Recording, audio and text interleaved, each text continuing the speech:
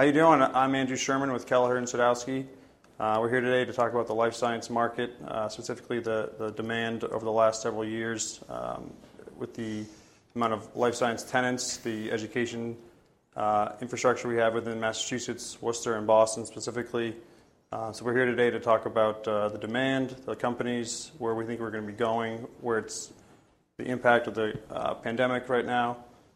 So today we're going to be sitting down with three fine gentlemen who all have specialties within the industry, all do very similar things, but all do very different things at the same time. So I'm fortunate to work alongside all three of them in some components, one way or the other.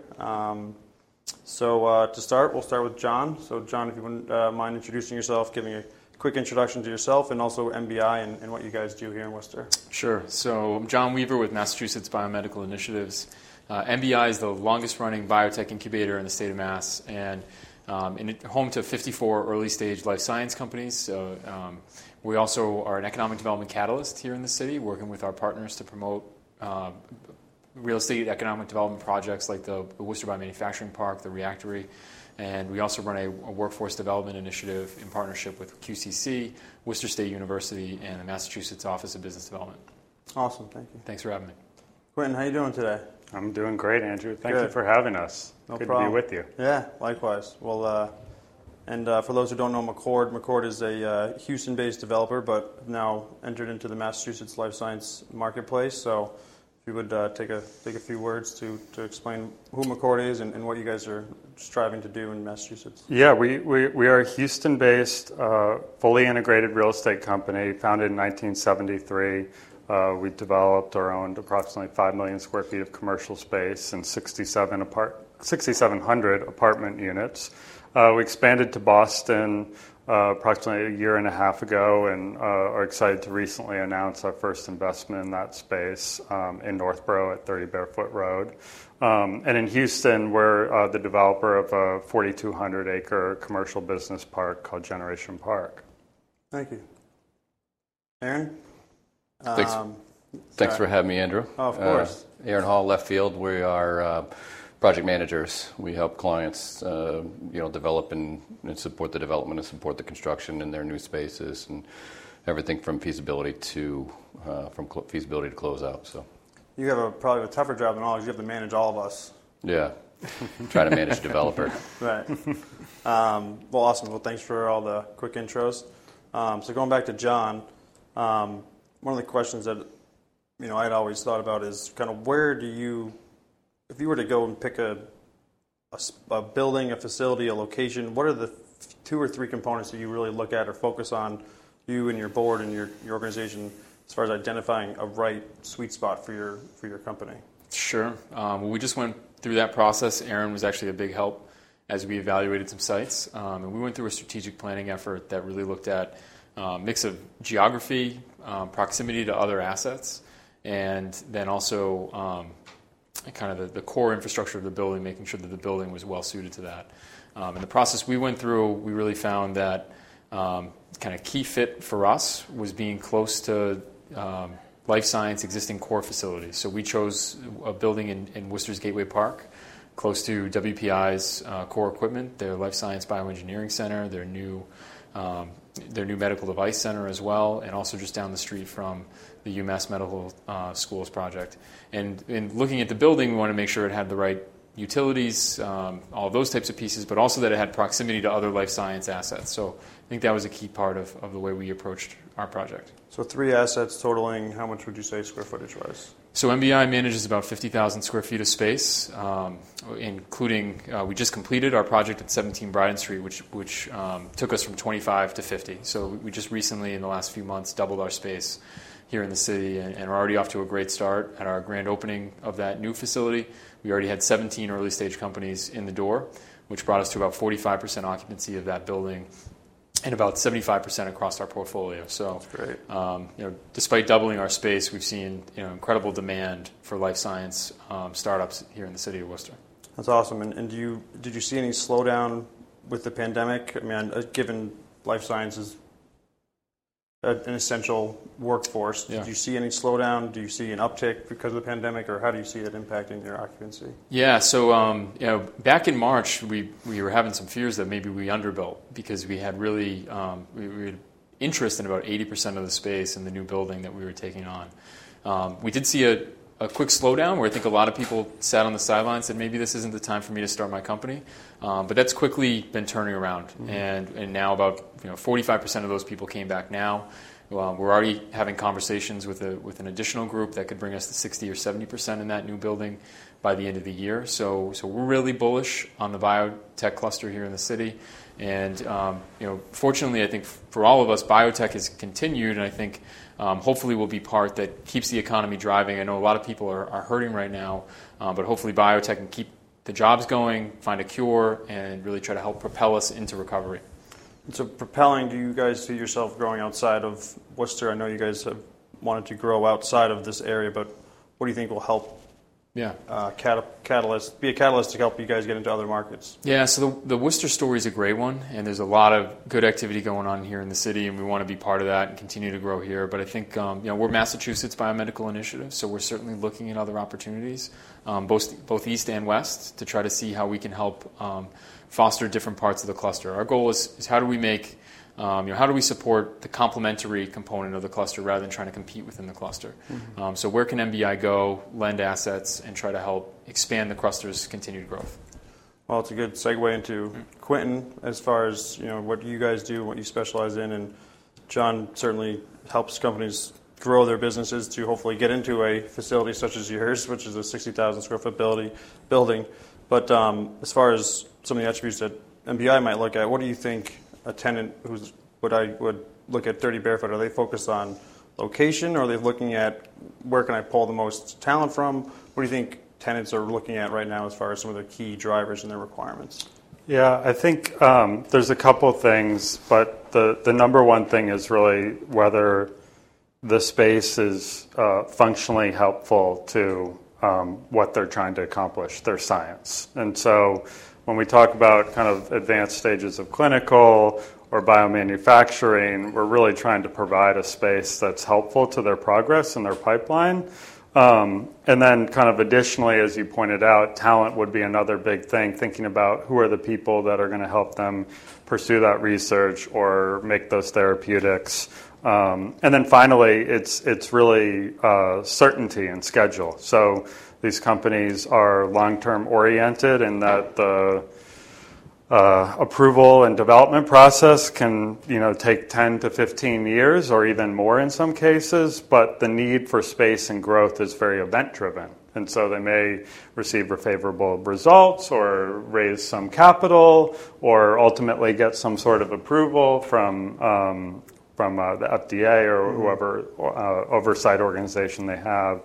And so they really, need someone to de-risk the real estate aspect for them and to provide that space. And, John does that for companies that are starting, and even growing quite large now. And our hope is to kind of continue that on and provide that space and provide that functional kind of solution for them as they get bigger and bigger. Yeah, well, that's actually what my next question was going to be is what are some of the differentiators that McCord can provide a tenant day one, because I know what you guys do, but it'd be great for the audience to hear is entering in this life science market, which is very competitive. There's a lot of landlords that have been doing this for a while.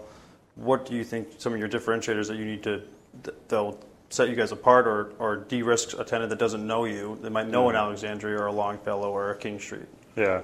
Well, I mean, the first thing I should say is I have a tremendous amount of respect for everyone that does do that in the market, because they're very good at it and very good to their customers, and they're certainly valued for that reason.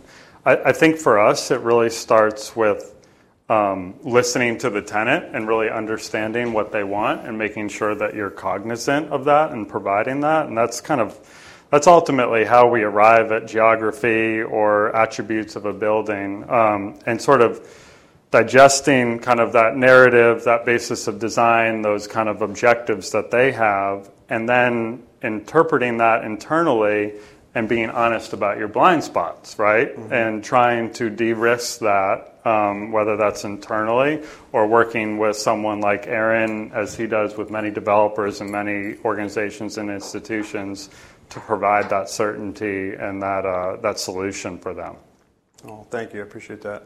So, Aaron, as I'm sure you've worked with a variety of different tenants, landlords, developers, if you could give a couple examples of kind of how you help everyone play nicely in the sandbox, I guess, sort of say.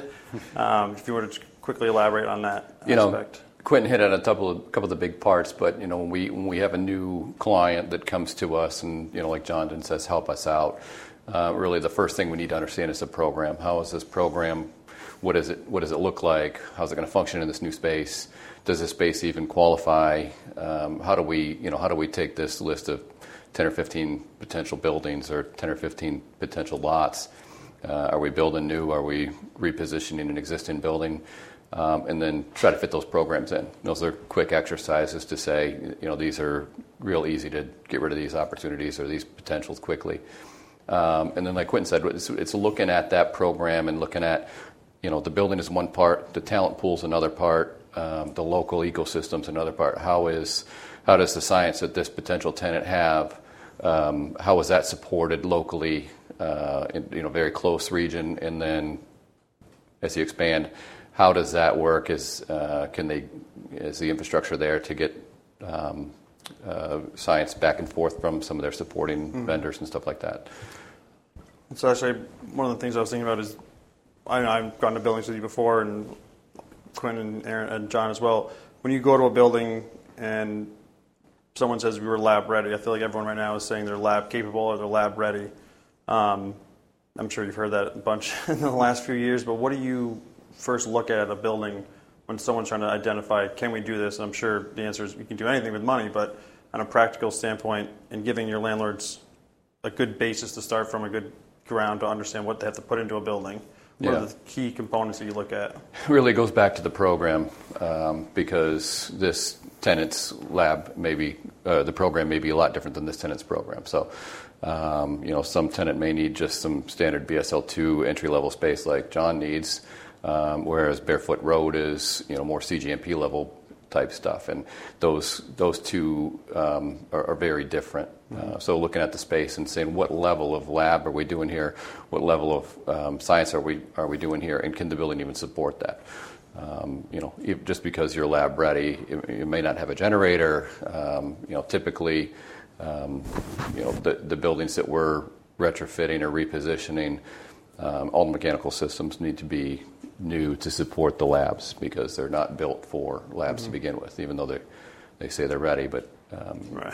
So we are working with some developers that are building spec labs, and that in itself is a challenge, because as we build this and you get yourself very focused on a potential type of lab, and then as a user comes in, we have to be able to shift and change quickly to be able to support those new requirements, those new user requirements. Got it. And given the pandemic and everything, do you see, or have you heard a conversation with tenants specifically more so that they want to be in a single tenant in a single-story flex building, or are they still, is it not really progress into that, or do you think that it might progress into that? Interestingly enough, we are working with a handful of smaller users right now, because in order for them to safely develop their science, they need to expand into larger areas so that they can, work in a socially distanced fashion inside their labs.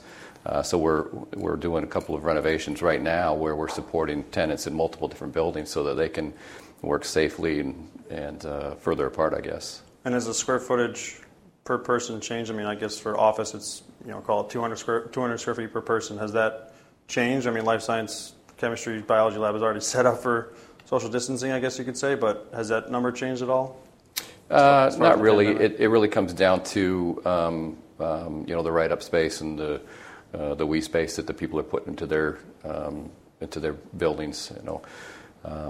How they're taking that back and looking at how we create a flexible space. So now we can, we have to work differently now due to the pandemic. But 2 or 3 years, what's this going to look like? Are we going to want to be back to how everything was progressing into more collaborative workspace? Thanks for that. And going back to John, I think we had talked about it earlier, but your success rate of 75, or your occupancy of about 75%.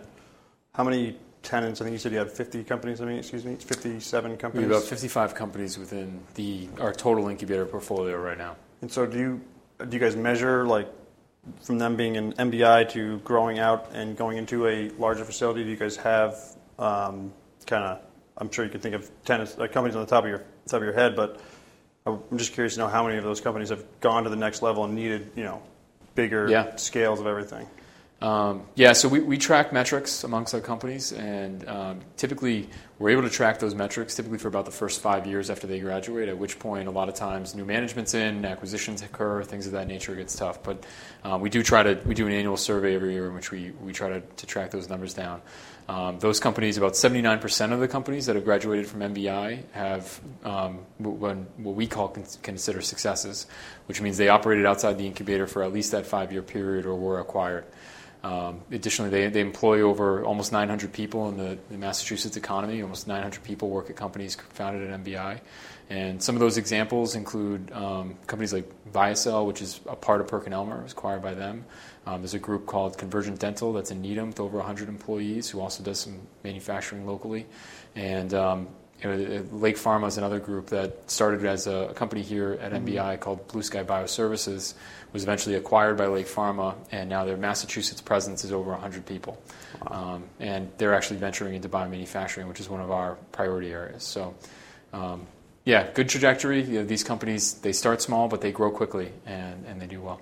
And can you elaborate on the two different kind of different sectors you have within your program? You have a scale-up. And then sure.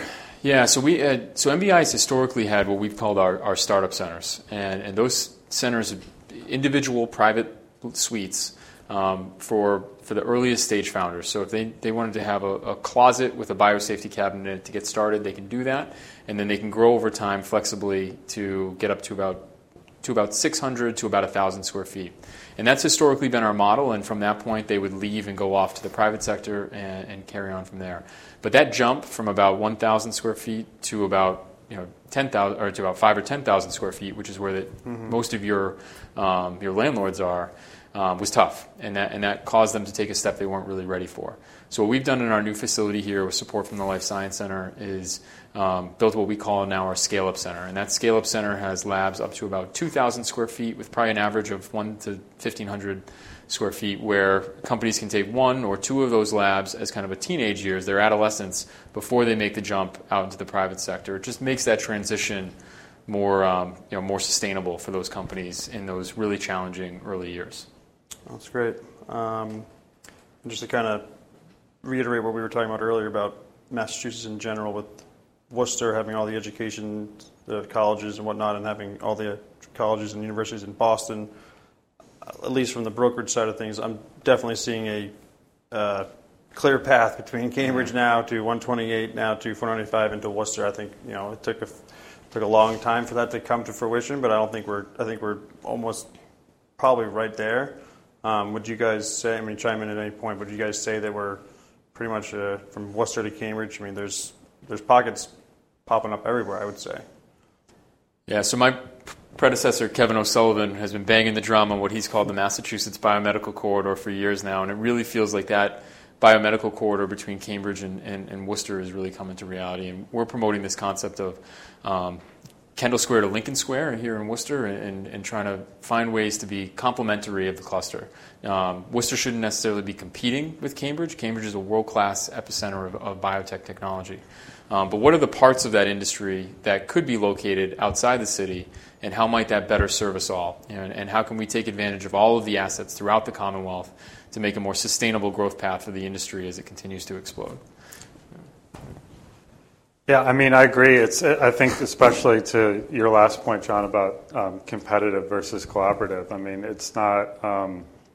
There seems to be this conventional narrative that you're in one place or another, and increasingly that's less the case. There's collaboration that occurs in all these different places, and I think what we're seeing is some of these companies are now having multiple locations simply because either A, they're trying to reach a wider pool of talent and not compete for those same people within one location, or B, they might have different needs. You might have a company that is looking to do more R&D in downtown Worcester or in downtown Kendall Square or Watertown or Boston, and look for those lunchtime and, notwithstanding pandemic, actual interactions on the street, whereas you have other kind of uses of these spaces as they grow that would be for more biomanufacturing or the supply chain, where it's much more of we need a repeatable, reliable process, and we need to be that, environment that's a little bit different of the exploratory, I would say. And so they're kind of orienting those uses and looking at all these different markets, Worcester, Boston, everywhere in between, north and south, to sort of, try to meet those needs. Excuse me. I'm just blocking out what I'm only going to say. Cut that out.